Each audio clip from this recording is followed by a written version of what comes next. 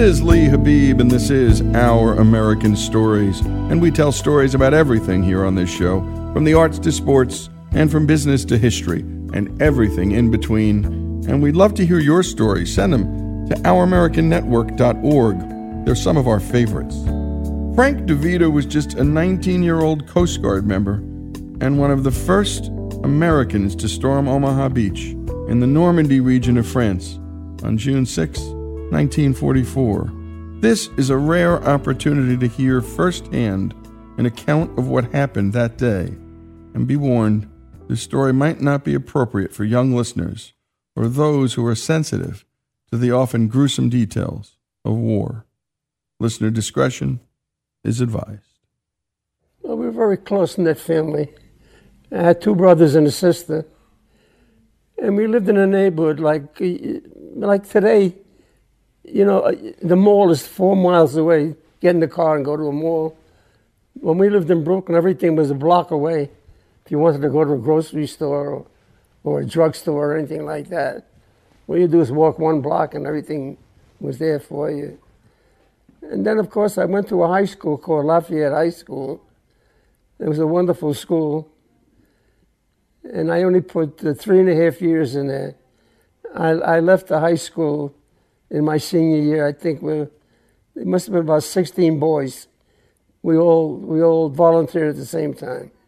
Each one of us took a different, either Army or Navy or Coast Guard, whatever it may be.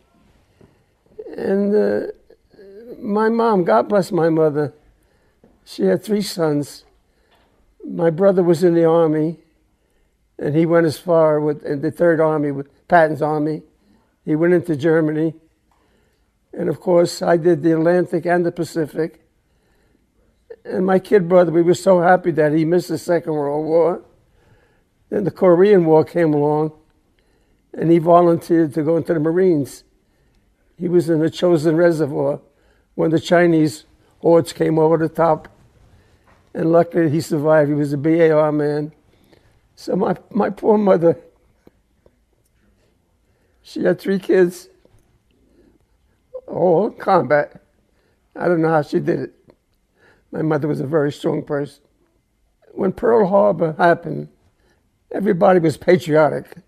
Everybody wanted to go into the service and do their part. And I first started enlisting at 17, but my mom wouldn't sign for me. And I wanted to get in before the war ended. I thought in a year the war would end. I didn't know it was going to last 4 years. So I was anxious to get in. And I have no regrets. I met some very, very wonderful people. And I lost a lot of people. When you go into the military, what they do, they break you down. The first day that you're in, either the master sergeant or the chief petty officer says, I want you to forget everything that you know up till today, because from today on, you're going to be military, you're going to do it our way. And it's very ironic because today a lot of kids are committing suicide. The kids from Vietnam and Iraq, and we're losing a lot of kids from suicide. And I think the reason is because when we went in the service, we did 2 or 3 weeks basic training, and they taught us how to be military. And when the war ended, they gave me a piece of paper and $86 and put me on a train and sent me home. I was a lost person. We were all lost. They broke us down to bring us into the service, but they didn't do anything to, make it easy for us coming out. They should have like a basic training when you leave the service. That's why a lot of kids today, they come home and they're lost. The first time I had Liberty, I remember I had Liberty, I couldn't wait to go home to see my mom. I had 2 weeks. And I went there, and the first day I was very happy. I saw my mom and my brothers and sisters. The next day, my mom went to work. My kid brother went to school. My dad went to work. And there was nobody in my neighborhood my age because they were all in the service. And I was lost. I couldn't wait to go back to my ship. I was so happy to get liberty. And after 2 days, I was happy to go back. You know, a lot of people don't realize D-Day, they wrote a lot of books and a lot of movies about it. The whole D-Day was only 18 hours. We dropped the boats at 4 o'clock in the morning, and 10 o'clock at night, the beach was ours. It was only 18 hours, the whole thing. People make a big spectacle out of it, you know, D-Day, D-Day. It was 18 hours, that's all it was. But we did lose 2,000 men on the beach. I said men, I shouldn't say men. 2,000 kids. We were all kids. We were all kids. We were too young to drink. We were too young to vote. We weren't too young to die. 18 years old, 19, 20 years old. They were kids. Some of them didn't even shave. Never shaved. Yeah. And you're fighting Germans that were in the war for 4 years. Some of them came out of Russia. They were seasoned. And with all that, the season, us 18, 20-year-old kids, we ripped their ass. Sorry, I shouldn't use that language. What I remember the most. I'm going to tell you a story. I don't tell it to anybody because it's so hard for me. On the first wave, my job was to drop the ramp. And the machine guns were hitting the ramp in the front of the ramp. But I knew when I dropped the ramp, the machine gun was going to come into the boat. But I had to drop the ramp because the troops had to get out. This is the first wave. So when I dropped the ramp, the Germans had 14 machine guns, MG-42 machine guns, capable of 160 rounds a minute. When I dropped the ramp, all those machine guns opened up. And in the front of my boat, 7, 8, 10, 15 kids, I don't know, they just went down like you're cutting wheat. And you're listening to the voice of Frank DeVita. And when we come back, you're going to hear more of this man's story and so many others who served in the biggest and most important war of all time. Frank DeVita's story here on Our American Stories.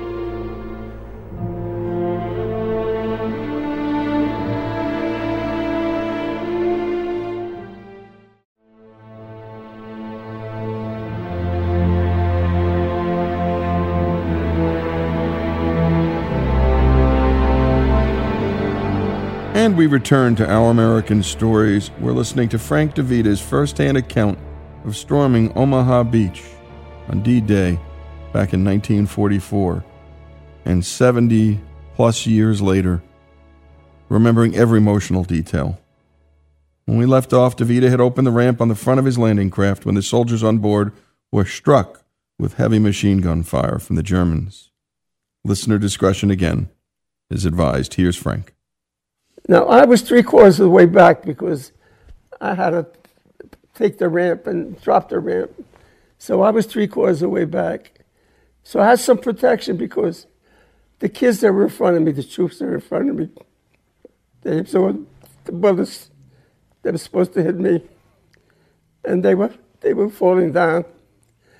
And there was 2 kids, stragglers, I call them stragglers. They kept back because they didn't want to be in the front of the boat because they knew they would die. So they stayed back, and they stayed near me, which is a bad thing because besides the machine guns on the beach, there was a machine gun in the hill, and they were shooting down from the hill. So that was in a crossfire. And these 2 boys, since they stayed close to me, they were drawing fire to me. Now, the first boy was about 4 feet away from me. He got a machine gun in his stomach. His stomach was sticking out of his. Luckily, that kid, somehow, he survived the war, even though his stomach was ripped open. The second kid, he was about two feet away from me. He wasn't so lucky. the machine gun took his helmet off and part of his skull. And he was crying, "Help me, help me, help me." And he fell at my feet. And I couldn't help him. I had no morphine. I had nothing to help him. So the only thing I could do, I started praying for him. "Our Father who art in heaven." I never finished the prayer. And it seemed to soothe him. He stopped screaming, "Help me, help me," when I said the prayer. Then I reached down and I touched his hand. I touched his hand because I wanted him to know he wasn't alone. What little strength that he had, he put his fingers around my thumb and squeezed my thumb.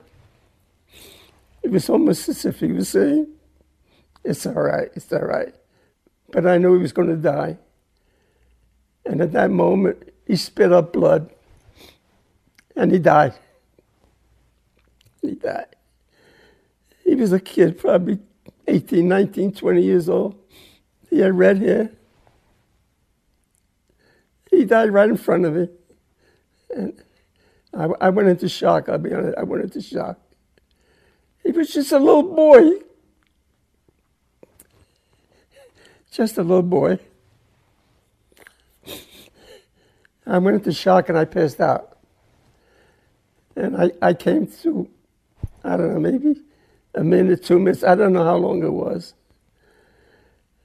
And when I passed out, when I came to, rather, the coxswain was yelling, "Pick the ramp up, let's get out of here," because we were in a crossfire. And I pulled the lever and nothing happened. I pulled it the second time, nothing happened. I pulled it the third time, then I put it on automatic. It never came up. So my job now was to take that ramp. Everybody was depending upon me. So I had to get to the ramp. I was 3/4 of the way back. I couldn't even see the ramp because there were dead bodies in front of me. So I had to crawl over the dead bodies. And I must have been a madman because I was crying. And I'm saying to these kids that are dead, "Forgive me for walking over you." And I started going towards the ramp. And somehow another kid came along. To this day, I don't know who it is. Either a crewman or maybe another soldier, I don't know. And we started crawling towards the ramp. And when we got towards the ramp, I realized why the ramp wouldn't come up. There was 2 dead soldiers on the ramp. They never got out of the boat. So they were waterlogged because they were on the ramp. Plus they had 90 pounds of, each soldier had 90 pounds of equipment on their back. There was no way I was going to move this guy. I weighed 125 pounds. I couldn't lift him up. So what I did, I pointed to his belt, to the other guy. And I grabbed the belt, and I started pulling.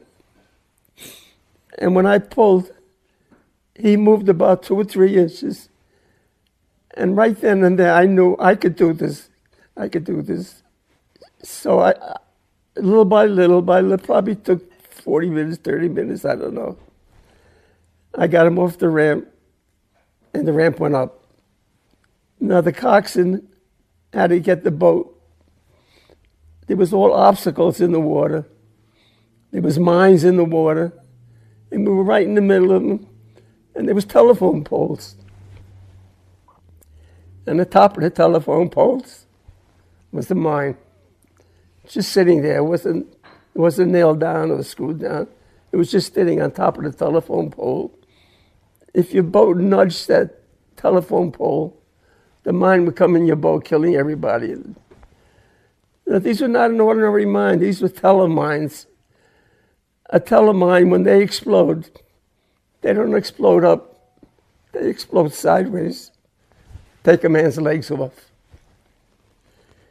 So the coxswain, God bless him, he was so good. He got us out of this mess.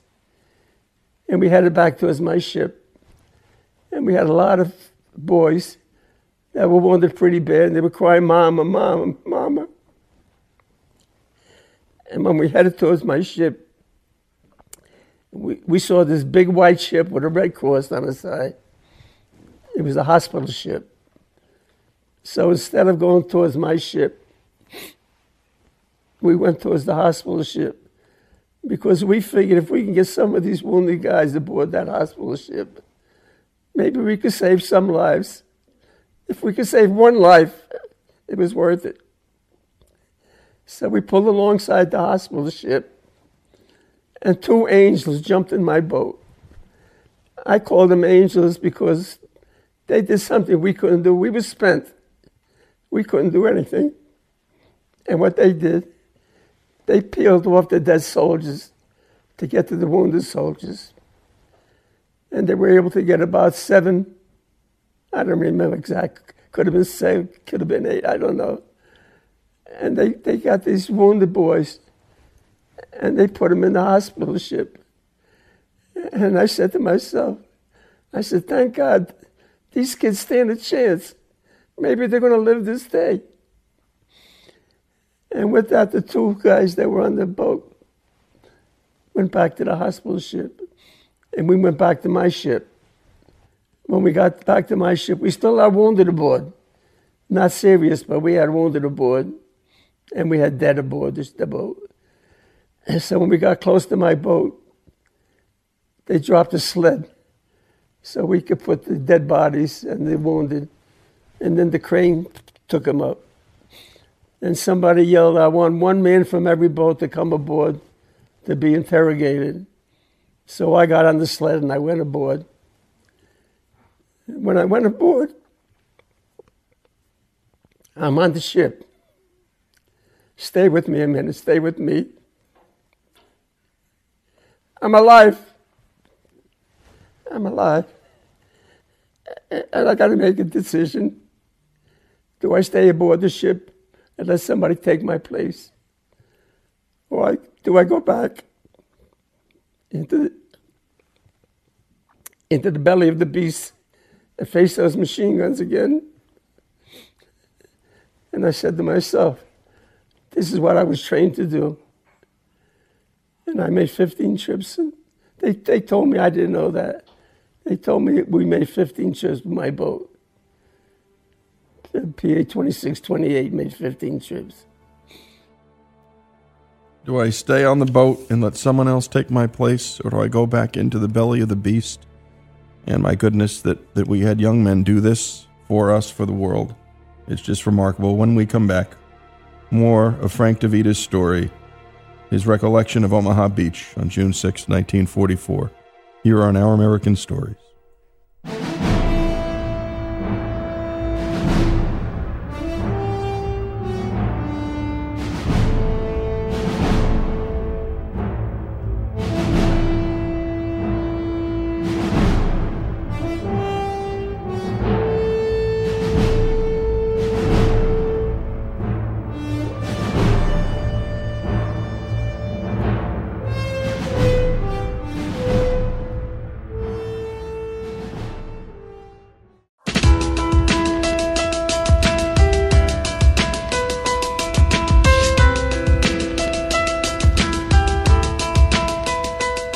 And we continue here on Our American Stories with Frank DeVita's story. By the way, if you have stories of loved ones or your own of any service in the war, any American war, send them to ouramericannetwork.org. This is why we're here and why we do what we do. So you can hear ordinary Americans' voices with us not getting in the way. And with that, let's return to Frank and his story. When we left off, his unit had taken a large number of casualties. After realizing the unit was caught in a crossfire, they were able to retreat and find a Red Cross hospital ship to help those who survived the attack. Let's continue. So then I had to be interrogated. There was a naval officer and a sergeant. He had a lot of stripes on him, great big sergeant. He put his hand on my shoulder. He said, "Son, that hand was like a hug." I needed a hug. And he touched me. And he says, son, he says, those machines can only fire so long. Then they have to change the barrel. You wait. And when they're changing the barrel, that's when you drop the ramp again. So I said, all right. I said, how much time do I have? He said, 7 to 10 seconds. That's not much time. But I did like he told me. And I waited and I waited. And while I was waiting, the troops aboard the boat start screaming, let the ramp down, we got to get out of here. They felt closed and they wanted to go out and be killed. So I waited and I waited, I waited, and all of a sudden there was a lull. They had to change the barrels. And I dropped the ramp. And this time I got 8 guys on the beach. Of course, they were cut down immediately. I'd rather not go any further. For 70 years, I never mentioned it. My family, when we were on the beach with Tom Brokaw, and Tom Brokaw says to me, he says, I understand you have a big book with all pictures of the battles that you fought. And my son said, what book? I never told anybody anything. It was too hard to talk about. So somehow, Tom Brokaw, he got it out of me. He asked me a few questions. And once the genie was out of the bottle, you can't put it back. And then after that, I wanted to talk about it. And I go to seminars, I go to Columbine High School, and I talk to these young kids. I went to the USAA, the insurance company, and I talked to them.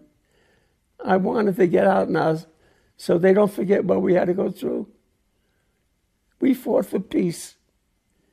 The Germans fought to kill, and we fought for peace. You know, we have a tendency in this country to put the young generation down. We got a great generation coming up. These kids are great. They're smart. They're much smarter than I was, than all of us were.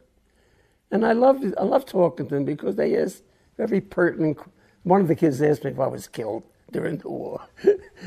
But other than that, they asked some very, very, very good questions. So I could see I'm getting through to them. About 3 or 4 months ago, the church that I go to, the Monsignor, he knew that I was in the war. And he said, Frank, he says, how about talking to the congregation? So I said, all right. And the whole church was there. And I gave my spiel like I just told you and stuff like that. And then there was question and answers. And one woman raised her hand. And she said to me, why don't you write a book? And I thought about it. But I couldn't write it because while I'm writing, the tears would come down on the paper. And I probably have a little blob of paper. So I decided not to write a book. But I will talk about it. I want to get it out there so people don't forget. It's like the Holocaust. We should never forget. We should never forget. I can't understand how a group of educated people, the Germans, these people went to the opera. They took their kids to Sunday school. They went on picnics. These are not Mongolians. These were educated people. How could they do such a thing? How could they do such a thing? I still cry to this day. Many nights I'm in bed, I can't sleep. And I think of that kid with the red hair. And the side of his face was shot the side away. He was a young kid. And I think of that kid. He was only one. There was hundreds around me that died or were wounded. But this one kid touched my heart because he fell to my feet. And he was asking me, help me, help me. I couldn't help. I couldn't help myself. How could I help him? Well, I'm going to be 94 in May. So there's not going to be any more Frank DeVitas. So we got to get the word out before we're gone. Because 10 years down the road, there's not going to be any Frank DeVitas or anybody that was in Normandy or Pearl Harbor or what. It's going to be forgotten history. So we shouldn't let it die. And again, that was Frank DeVita, and we will not let it die. And that's what we do here on this show, is preserve these memories and stories of the people and the events that made this country great. We fought for peace. The Germans fought to kill, Frank said. We fought for peace. 70 years, I've never talked about it. It was hard to talk about it. But I want to get it out there so people never forget. And my goodness, when he was talking about the Germans, how could it happen that a country that produced opera and so many beautiful and remarkable things and so many inventions could do such a thing to other human beings? And by the way, when we think of World War II, we rightly think of the heroism of members of the U.S. Army, Air Forces, Navy, and Marine Corps too. But let's not forget about the Americans who served in the Merchant Marines, and as you've been hearing from Frank DeVita, the U.S. Coast Guard. Coast Guardsmen were involved in the war from the start. Half of the Coast Guard's personnel were deployed manning hundreds of vessels supporting combat operations in every theater, from the Pacific to North Africa and to Europe.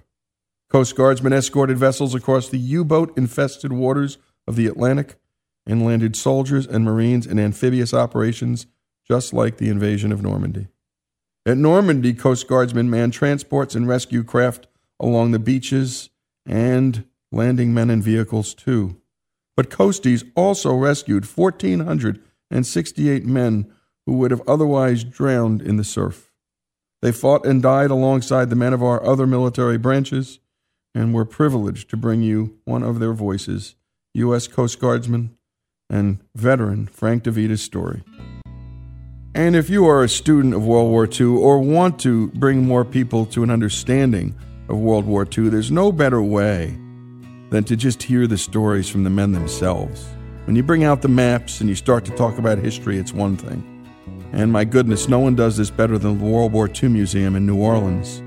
You get a dog tag and you swipe it, and the next thing you know, you're walking in a soldier's boots. There's the road to the Pacific, which is just remarkable. And then there's also the road to Berlin. They're two separate museums combined into one. And it's just, well, you just have to get there. And by the way, if you can't get there, there's so much great stuff online. The World War II Museum, just Google it. And it is truly, I think, the very best museum in this country.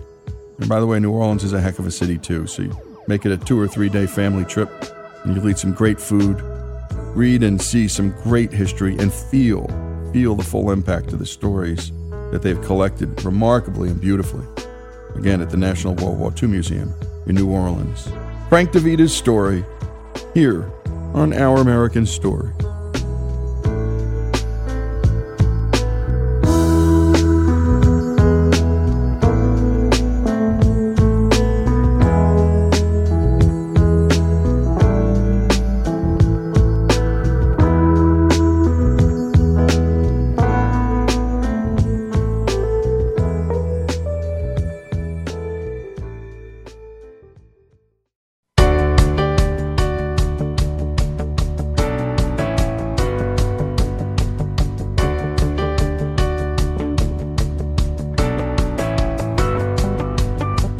This is Our American Stories, and this is the story of how a Florida couple kept 7 siblings, 4 brothers and 3 sisters, ages 12 to 4, together that were separated throughout 4 different foster homes.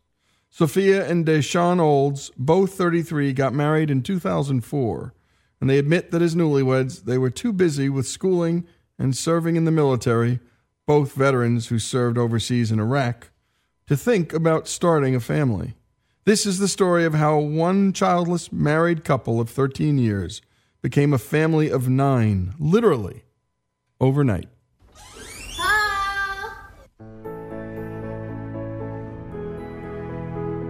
We thought we would never ever get adopted, but I thought this was a really good blessing for us. I never actually had a mom and a dad under the same roof, but it feels great. It's like they both like a half of something, like peanut butter and jelly. Hello, I'm Deshaun O's. And I'm Sophia O's, and we would like to tell you about our process, our story of adoption. We have always wanted to adopt. We've been married for about 13 years now, and it had always been in our plans to adopt and to have biological children. We actually took the classes in 2006 and were preparing to adopt a child. However, we couldn't agree upon an age. So we postponed it, got busy with life, enjoying life, continuing in our careers in college, military, us traveling. We just were enjoying life. We were having a wonderful time together with family, with friends. I know a lot of people probably wonder and question, why is it that they don't have biological children? It just never happened for us.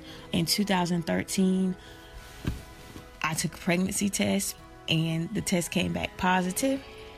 And it was the scariest thing to me. I cried and I cried and I cried because I wasn't ready to be a mother. I know that being a mother is one of the most important jobs, number one in this world.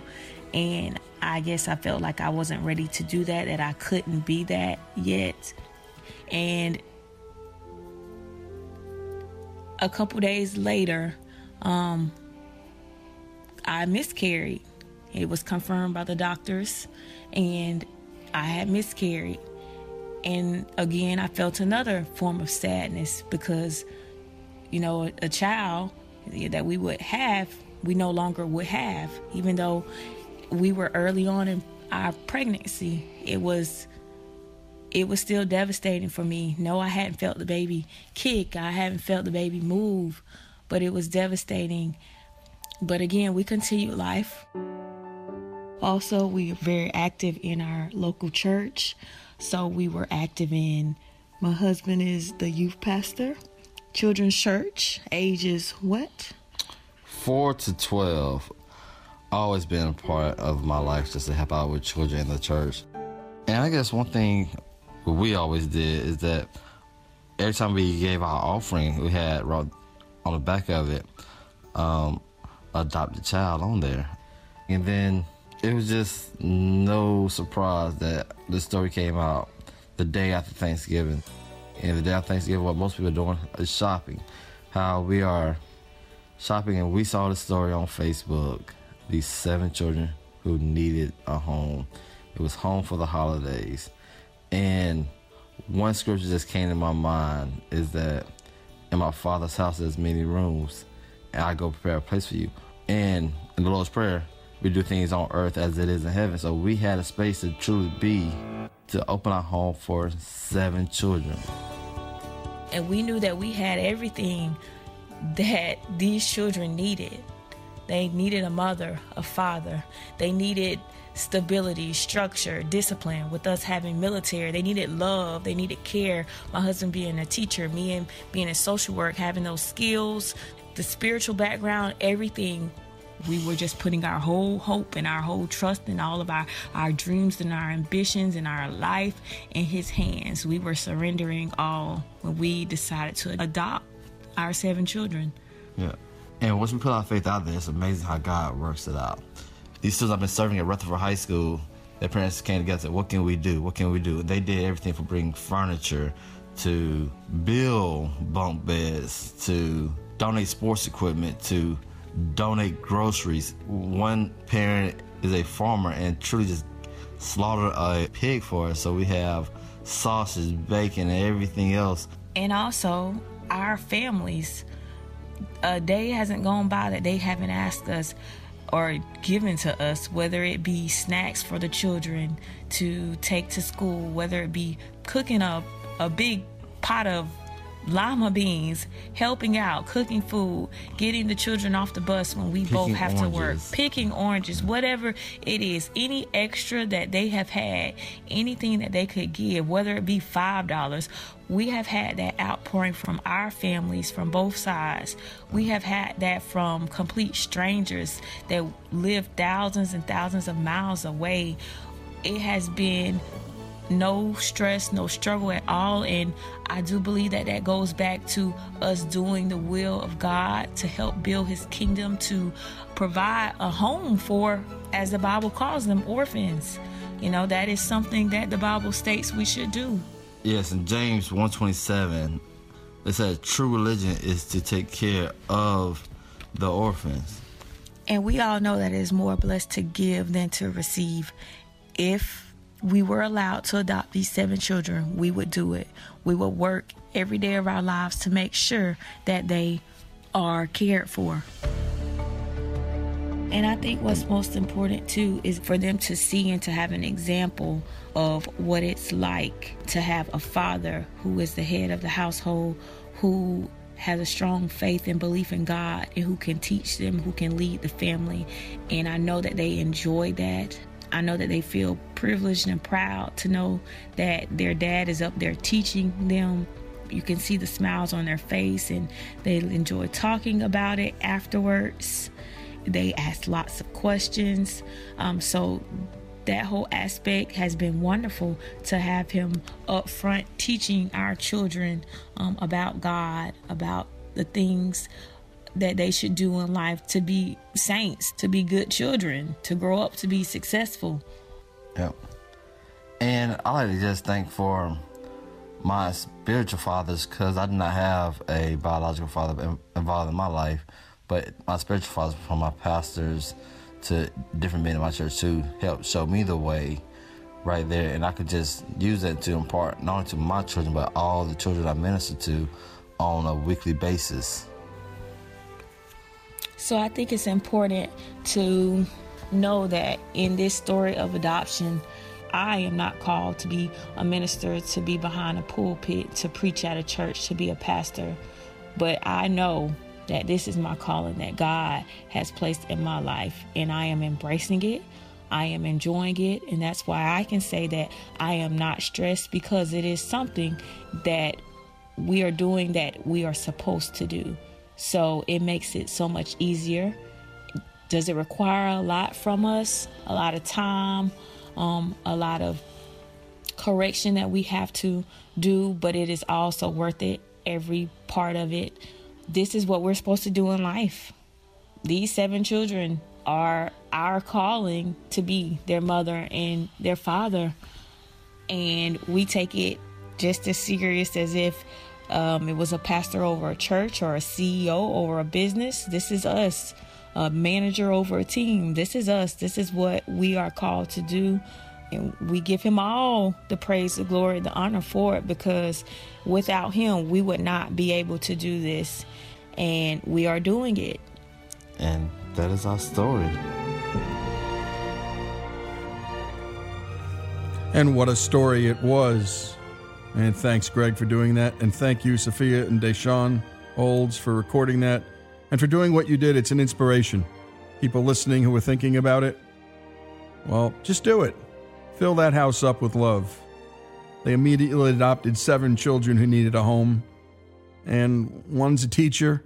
Well, they didn't have the means, but they did it anyway. And look at the fruits of their love. And it was their faith, of course. The fruits are their faith. They just did it. They answered to a higher power. And by the way, NBC's Today Show, ABC News, Inside Edition, Miami Herald, Parents.com, and People, they all did this story, but they somehow managed to leave the faith walk of this couple out of the story. And just a few things they said, and it was Sophia who said this: once you put your faith out there, it's amazing how God works it out. And in came the food, and in came the help from the family members, in came all that love. True religion is to take care of the orphans. And if more Christians in this great country did what this young couple did, my goodness, we could solve a lot of problems in our country. A lot of homeless problems, a lot of kids without parents. And we'll bring these adoption stories to you because they're beautiful and hopefully they have some imitative power. That is, some of you listening may just decide to fill your home with some kids in need. This is Our American Story, Sophia and Deshaun Olds' story, and those 7 kids they adopted, their stories too.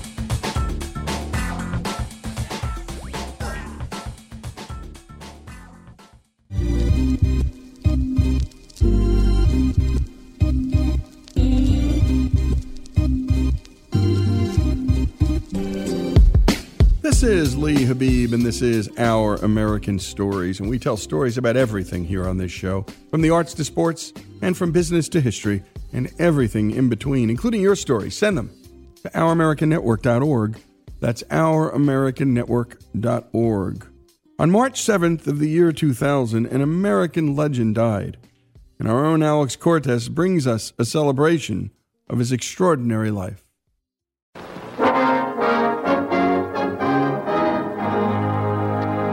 In the ongoing story of America's economic and business history, it happens again and again. One person with imagination and nerve gets an idea and develops it into an industry and then into part of American life. And one man thought that every American should have television. Believe it or not too long ago, many outside of the largest cities didn't. They couldn't. In 1952, the year the Corvette came to life and David Hasselhoff was born, hills and mountains would get in the way of households in rural areas and small towns receiving the signals of what's called broadcast television, ABC, NBC, in the only handful of channels that existed then, which was TV rich, but is TV poor compared to today. Now imagine you have 0 video products in your life, and that was the life of Bill Daniels until he said enough for all of us. Well, there's got to be a way that you can get television to small towns. I don't know what that way is, but there's got to be a way. That way? Cable TV. Antennas in our local areas that pick up television signals and then send them through long cables to each one of our homes. A lot of the public take it for granted because they were raised on it. I was not. It hit me at the age of 32 when I thought, holy mackerel. Every community in America today gets as much or more television than New York, Chicago, or San Francisco, and ain't that something? Daniels also thought that it could bring everyone, even the supposedly TV-rich city slickers, more than the 5 to 8 network and local channels that they had, with programming that was endless. Well, you ain't seen nothing yet. You'll say the day you have 100, 200 channel choice of programming. Some of the people say I wouldn't know what to choose if I had that many channels, but God, it's just getting started. This vision and his dogged pursuit of it led him to be known by another name.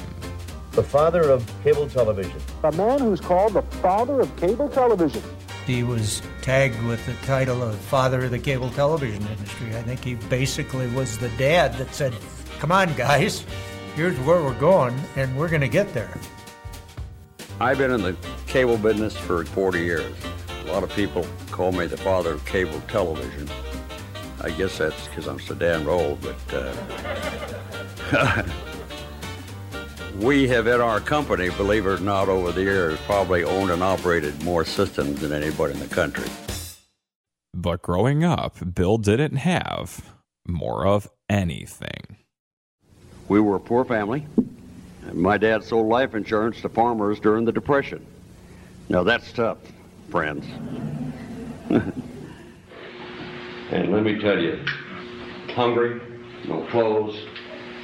If you went through the Depression, it was a real incentive to a lot of us to say, God someday I'm going to do something about this. I'll never forget that I said to my dad once when I was 10 years old, I said, Dad, when we grow up and get rich, can I have an O-Henry bar? I can remember my dad taking their 4 children in our family down to have an ice cream cone. And that was a big deal to us. It was a nickel. And I was sitting next to my dad, and I said, can I have 2? He belted me to try to teach me that I'd be lucky to have 1. I graduated from my Navy fighter pilot training 2 weeks after Pearl Harbor, and it wasn't planned that way. People say to me, you know, you were a hero, you volunteered, you knew we were going to have a war.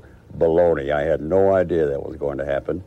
My timing was bad in that case, so I ended up seeing a lot of action in World War II, and I think I'm like a lot of guys. It rubbed off on me that I was going to be glad to get out of there alive. I was going to work hard and count my blessings every day that I was still walking around. And that's exactly what he did back at home and working in the family insurance business.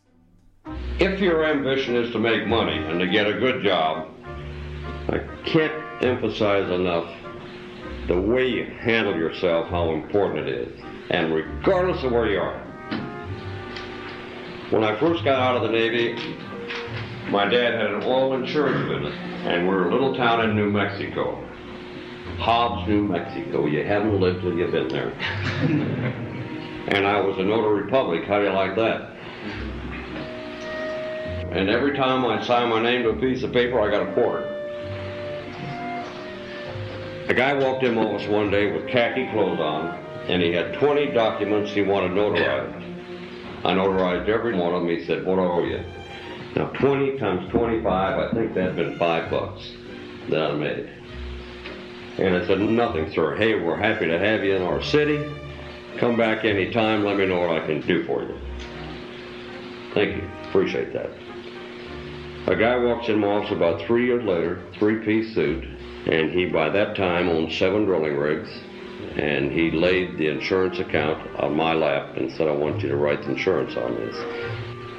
And over a 2-year period of time, my brother and I, my dad had died in the meantime, about $600,000 in insurance premiums into our little company.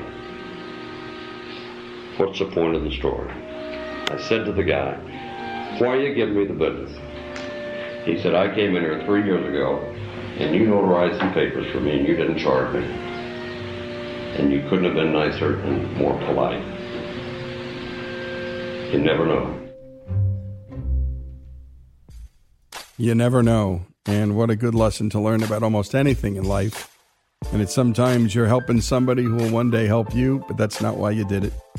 And when we come back, we're going to learn so much more about the unlikely father of cable television, Bill Daniels. And by the way, in World War II, this Navy fighter pilot fought at Midway, Guadalcanal, and the invasion of the Philippines. He saw real action.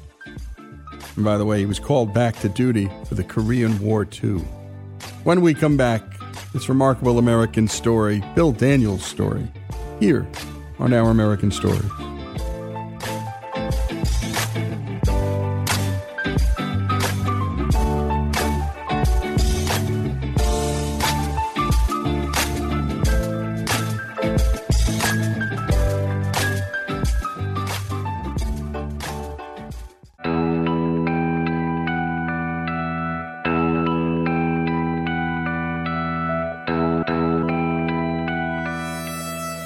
And we continue here with Our American Stories and with the story of the unlikely father of cable television, Bill Daniels.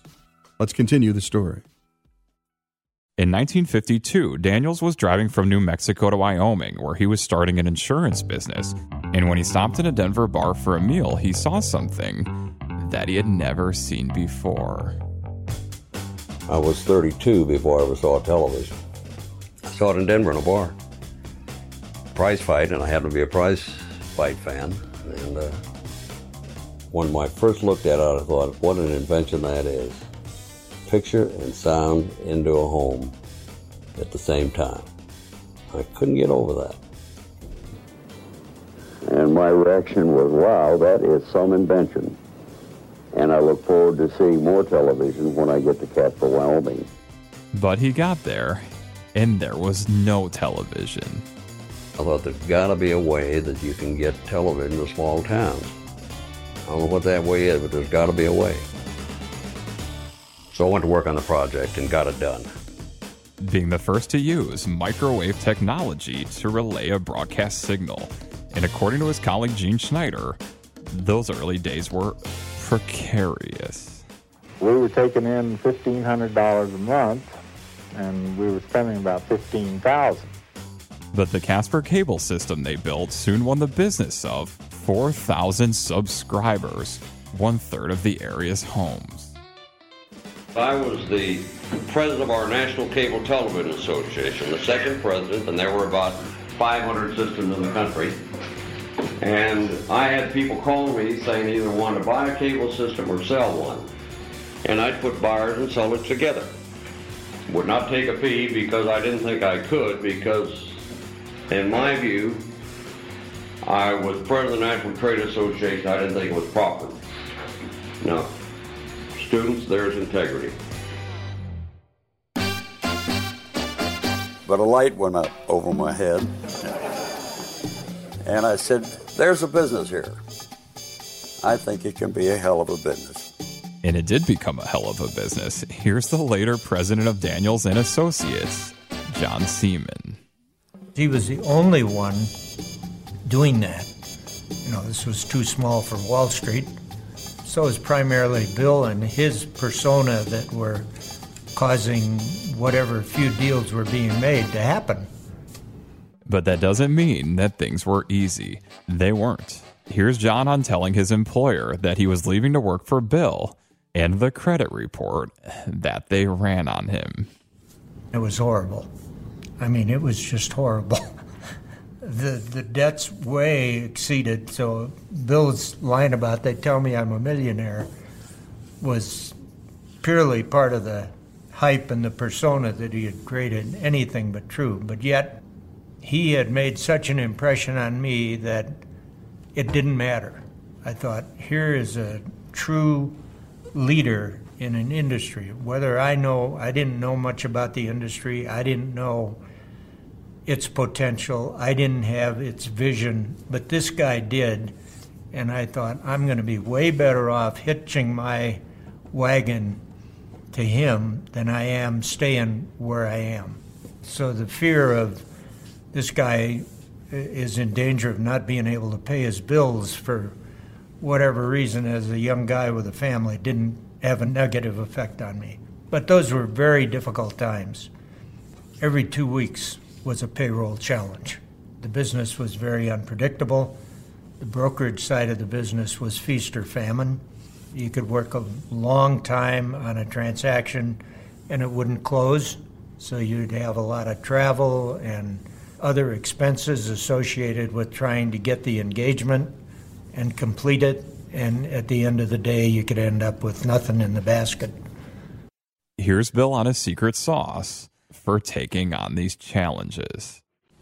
Just to give you my credentials, you're looking at a guy who has very little formal education. I have never had an IQ test, so I don't even know what my IQ is. I'm afraid to take it, by the way. And I never thought I was very smart, and I still don't.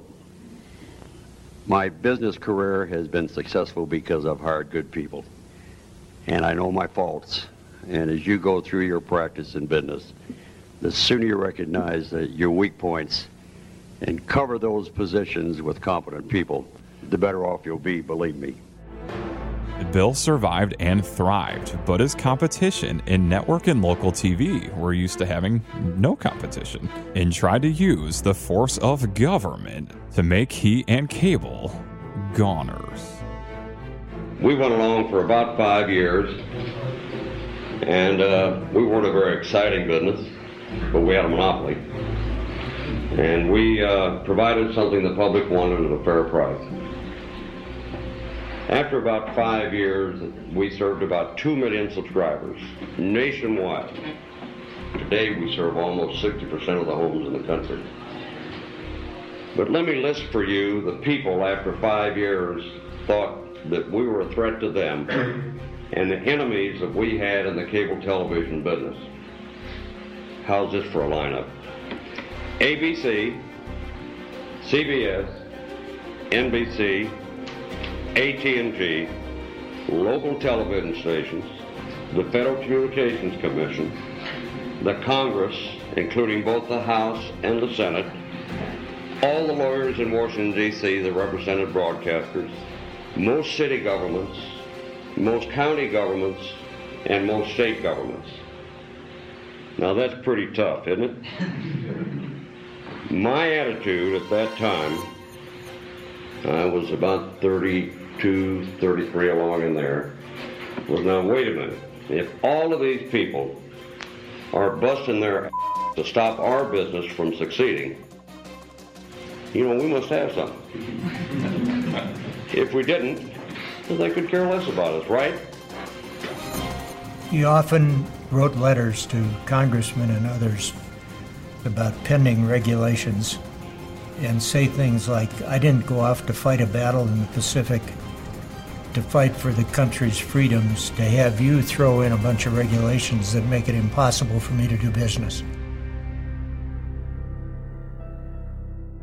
He had great intuition. He looked at every opponent as an opponent that we could ultimately win over, as opposed to one that we had to destroy.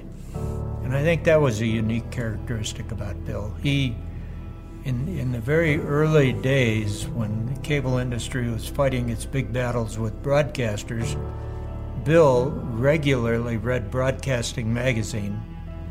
He regularly communicated with people who were accomplished and recognized in Broadcasting Magazine. Bill, even though the broadcasting industry were basically our enemies trying to do us harm, Bill would take that picture from Broadcasting Magazine, have it mounted on a plaque, shellacked with the guy or gal's name on the bottom of it, the date of the publication, and he'd send him a note. Congratulations. Didn't make any difference whether this guy was president of NBC or, you know, an engineer in Sacramento. If they were on that back page, Bill was going to send them a note, and they were going to get a plaque. So Bill was engaging the enemy while many were trying to destroy the enemy, and they were trying to destroy us. As a result, I think Bill had an entree that made it very possible for us later on to play a big role in bringing broadcasters, newspaper organizations into the ownership of the cable industry and come into the tent as opposed to be outside as our enemy. To put it mildly, Bill's Big Tent won. Here's NBC. And Daniels, the perfect marriage broker, the man who did much to connect the nation from Nebraska farmhouses to Park Avenue penthouses. 2/3 of American homes now are wired for cable. Here's Bill with his colleagues at Daniels and Associates. To all of you who have made this company such a success, I really appreciate it. A company is people. People make the company. I don't make it. The product doesn't make it. The people make it. And I just want you to know I'm awful damn proud of all of you. And you've been listening to the voice of Bill Daniels. And my goodness, so many Americans got to enjoy television across this great country because of cable, and now are enjoying internet services. And my goodness, the type and quantity of content that Bill probably couldn't have imagined even in the year 2000. It's been so remarkable what's happened in the area of content and content delivery in this country. And when we come back, we'll continue with more of the story of Bill Daniels. And my goodness, him saying a company is people is so true. And a man with great intuition and great integrity knew that his greatest decisions were in the people he chose and how he took care of them. When we continue, more of the life of the father of cable television, Bill Daniels, here on Our American Stories.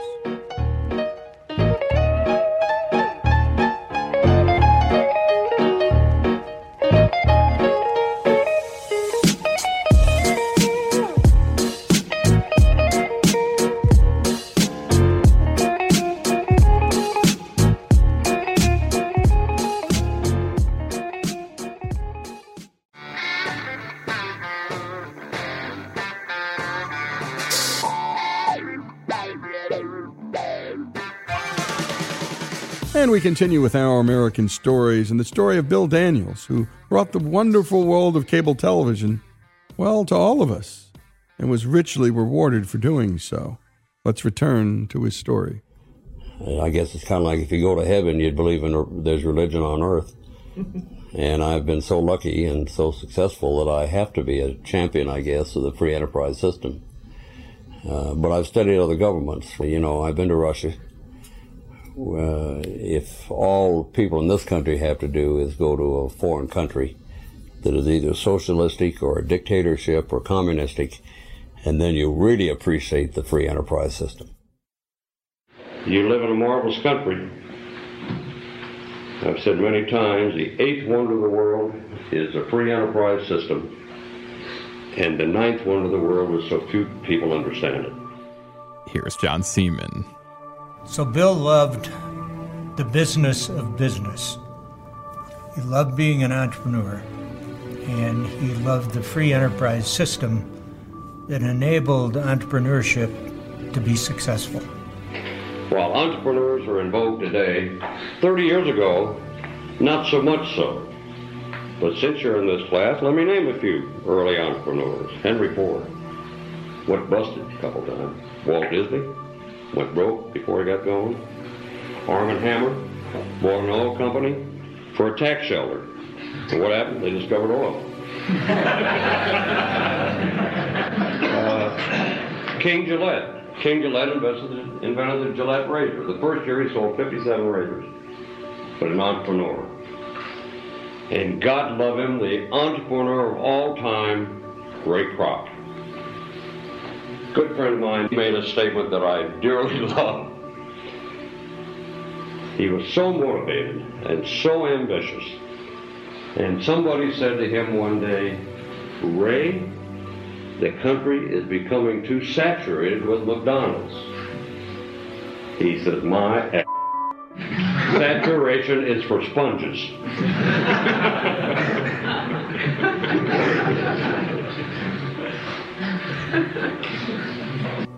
I had no money as a kid. I didn't have any money when I started, and I don't think money is everything. But by the same token, I think my biggest accomplishment is my success in my business, and I hope that I can continue to share my good fortune with others. The quote that I've used so many times: "They don't have luggage rack on hearses. You can't take it with you." And while I'm alive, I want to have some fun with my giving, and it's fun to pick your charities while you're still kicking, and can watch people enjoy and share with me my good fortune. Here's the former president of Daniels & Associates, Tom Marinkovich.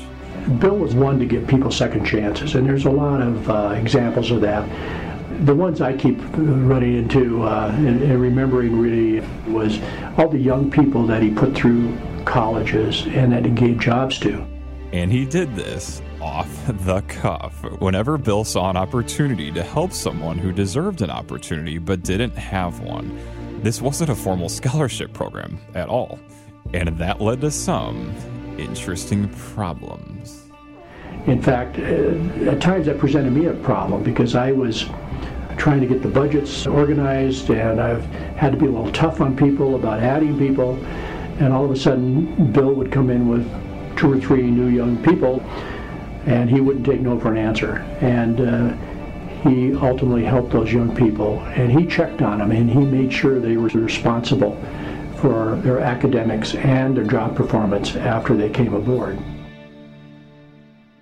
After Bill passed away, he left $1 billion to his foundation, the Daniels Fund, which has already given away nearly $1 billion. And one of their signature programs is a more formal scholarship program. Here's John Seaman speaking before the new class of Daniels Scholars in 2017. I'm told over 2,000 applied for the Daniels Scholarship this year. 482 made it to the interview process. 235 were awarded Daniels Scholars. Just a reflection on cost of education today and the value of this scholarship. Depending on the school and other factors, 4 years of college today is going to cost approximately $150,000. If you finance that amount based on the federal student loan rate, you would be paying back $1,000 a month for 30 years. So as I look out on those of you who are here tonight with these scholarships, I say congratulations because you've won the lottery.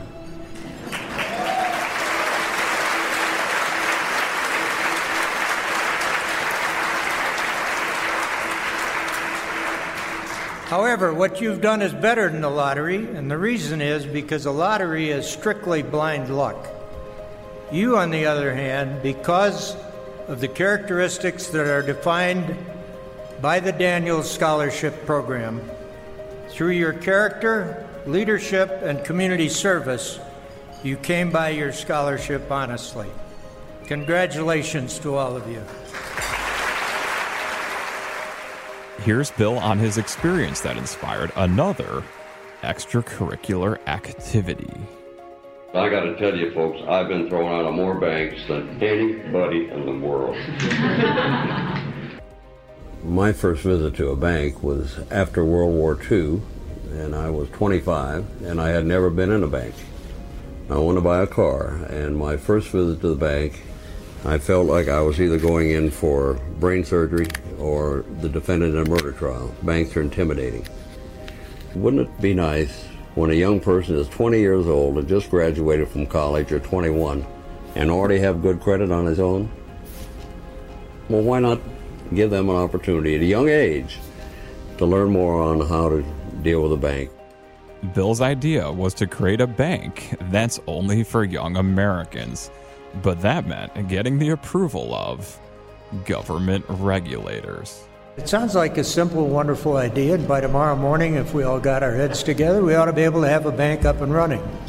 But it didn't work that way, and it seemed like every step that Bill took ended up being a no. But for many of us that know Bill well, no many times is looked at as a sign of encouragement to Bill. So I think they like us. So in any event, the bank opened with great fanfare. Here's Linda Childers, the founding president of Young Americans Bank, on the over 91,000 accounts that have been opened. Bill would just be so proud of that. He would just get tickled.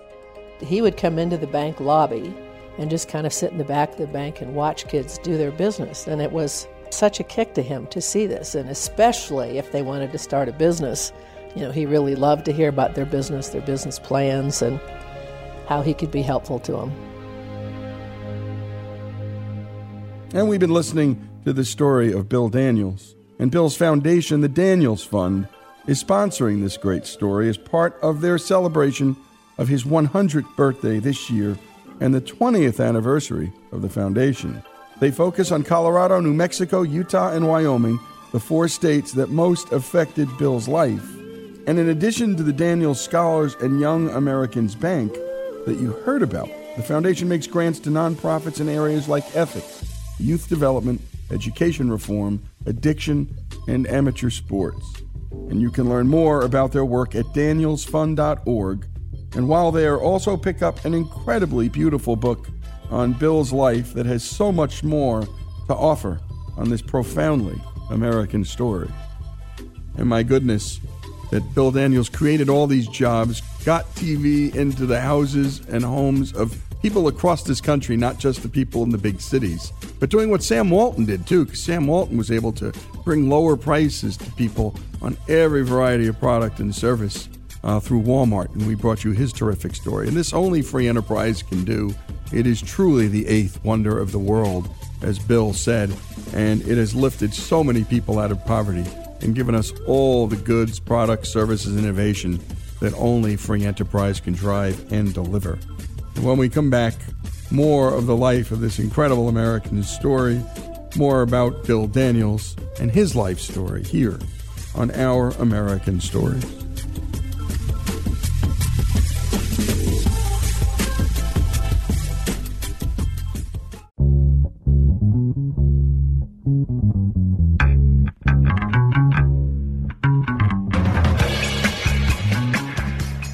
And we continue with the final portion of Bill Daniels' extraordinary life story.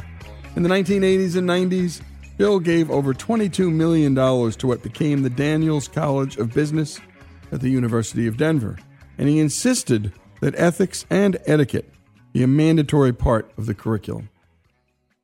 The reason I did is, first all you got to do is read the Wall Street Journal every morning, and you'll see what's going on in some of the higher financial circles of our country.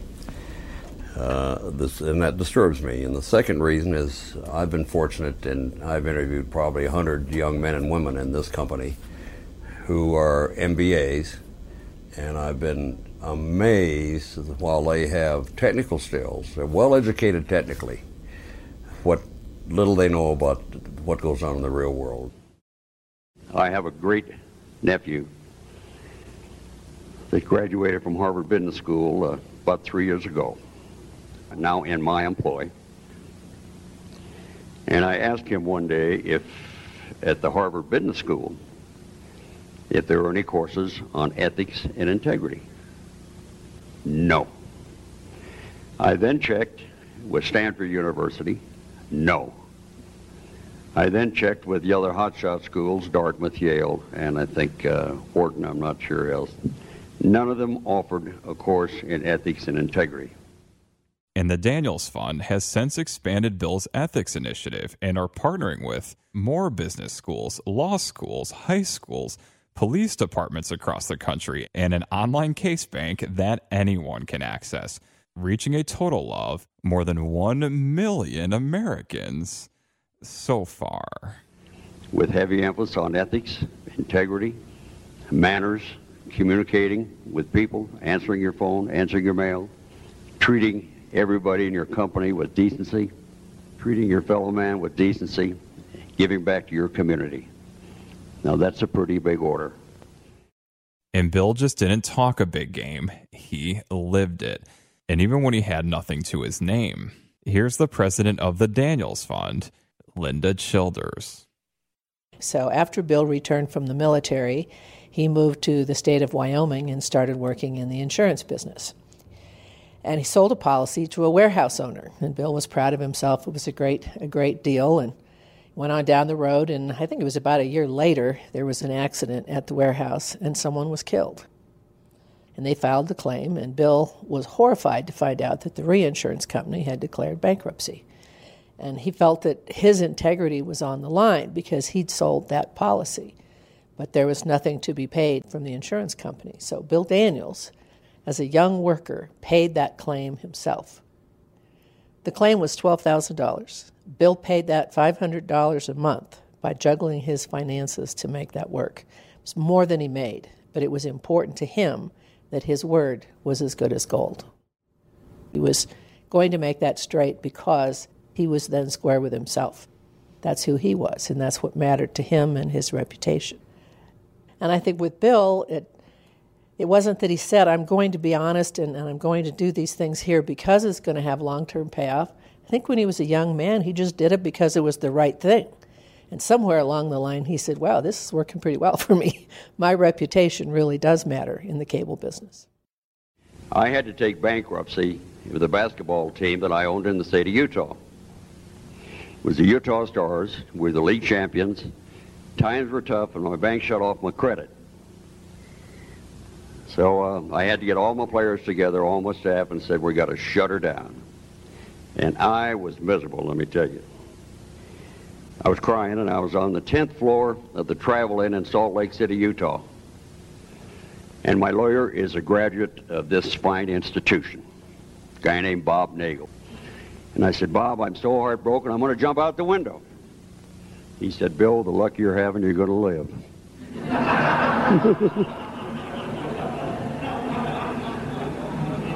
Now, the reason I tell you the story is I had temporarily stiffed citizens in Salt Lake City for $750,000 for season tickets that they'd been paid for and no more ball games, and we owed creditors, and that bothered the hell out of me. About 6 years later, I made a couple deals, and I went back to Salt Lake City, and I paid every creditor with interest of 8% since the date I shut them down. And boy, did I feel good about that. I really felt good. Now, the moral of that story is, today, some 18 years later, I meet people in all over the country that say, aren't you the guy that paid off the season ticket holders in Salt Lake City? And I say, yes, that's me. Now, what I'm saying to you is I did not think that was such a big deal at the time. I just didn't want to have to live with myself. What I'm telling you as future lawyers and business people is that's a case of examples of ethics and integrity that come back to you that you never dreamed would come back to you. It sure isn't the reason I went over there. I went over there because I had to look in the mirror in the morning when I shaved. Don't get the impression that I'm an angel. I'm far from it. And Bill wasn't joking. Here he is with refreshing honesty about his flaws. You know, in my world of business, you got to get along with people. You got to have a sense of humor. You got to be able to make fun of yourself. So let me take 3 minutes and say to you that while the introductions are nice that Steve gives me, we've all got skeletons in our closet. I'm sure all of you are perfect, but when I finish, you'll know that I'm the kind of a guy that lays it on the line. So let me tell you a few things that it does not say on my resume, but it'll tell you one thing about me: I'm honest. I have a long-term relationship with the Colorado Motor Vehicle Department and the Colorado State Highway Patrol, and the same in California, where I spent a lot of time. I lost a governor's race in the state of Colorado. I lost $5 million in the professional sports business. I have been married and divorced 4 times. I lost $500,000 on a Ferris wheel for cars, which I thought was the greatest invention of all time. You drove the car on this thing and it rotated this way and it saved ground space. It was a hell of a deal, I thought. I've met guys that said, I've never made a bad deal in my life. Well, let me tell you something, folks. When somebody says that, they've never been in many deals. Because those of us who are in and out of speculative deals all the time, we've lost a bundle. I'm a recovering alcoholic. I'm a graduate of the Betty Ford Center in Rancho Mirage, California. I had a drink a year, April the 2nd. I've made and lost several fortunes, but I got to tell you, I've had a ball. My brother went to Harvard, incidentally, and I'm not bragging about that. I have virtually no education, but when people compare myself with my brother, I tell them my brother went to Yale and I went to jail. The reason I do is because I have been in jail 4 times, and I was picked up for drunken driving on 4 different occasions in California. And it was at that time that I made up my mind that I had too many things left in my lifetime to let alcohol get the best of me. Here's John Seaman.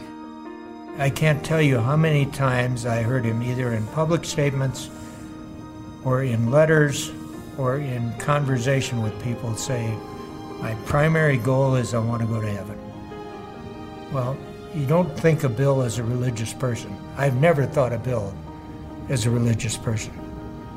But there's an instinct there that defined Bill as a very unique person to be so conscious at all times of that being his primary goal.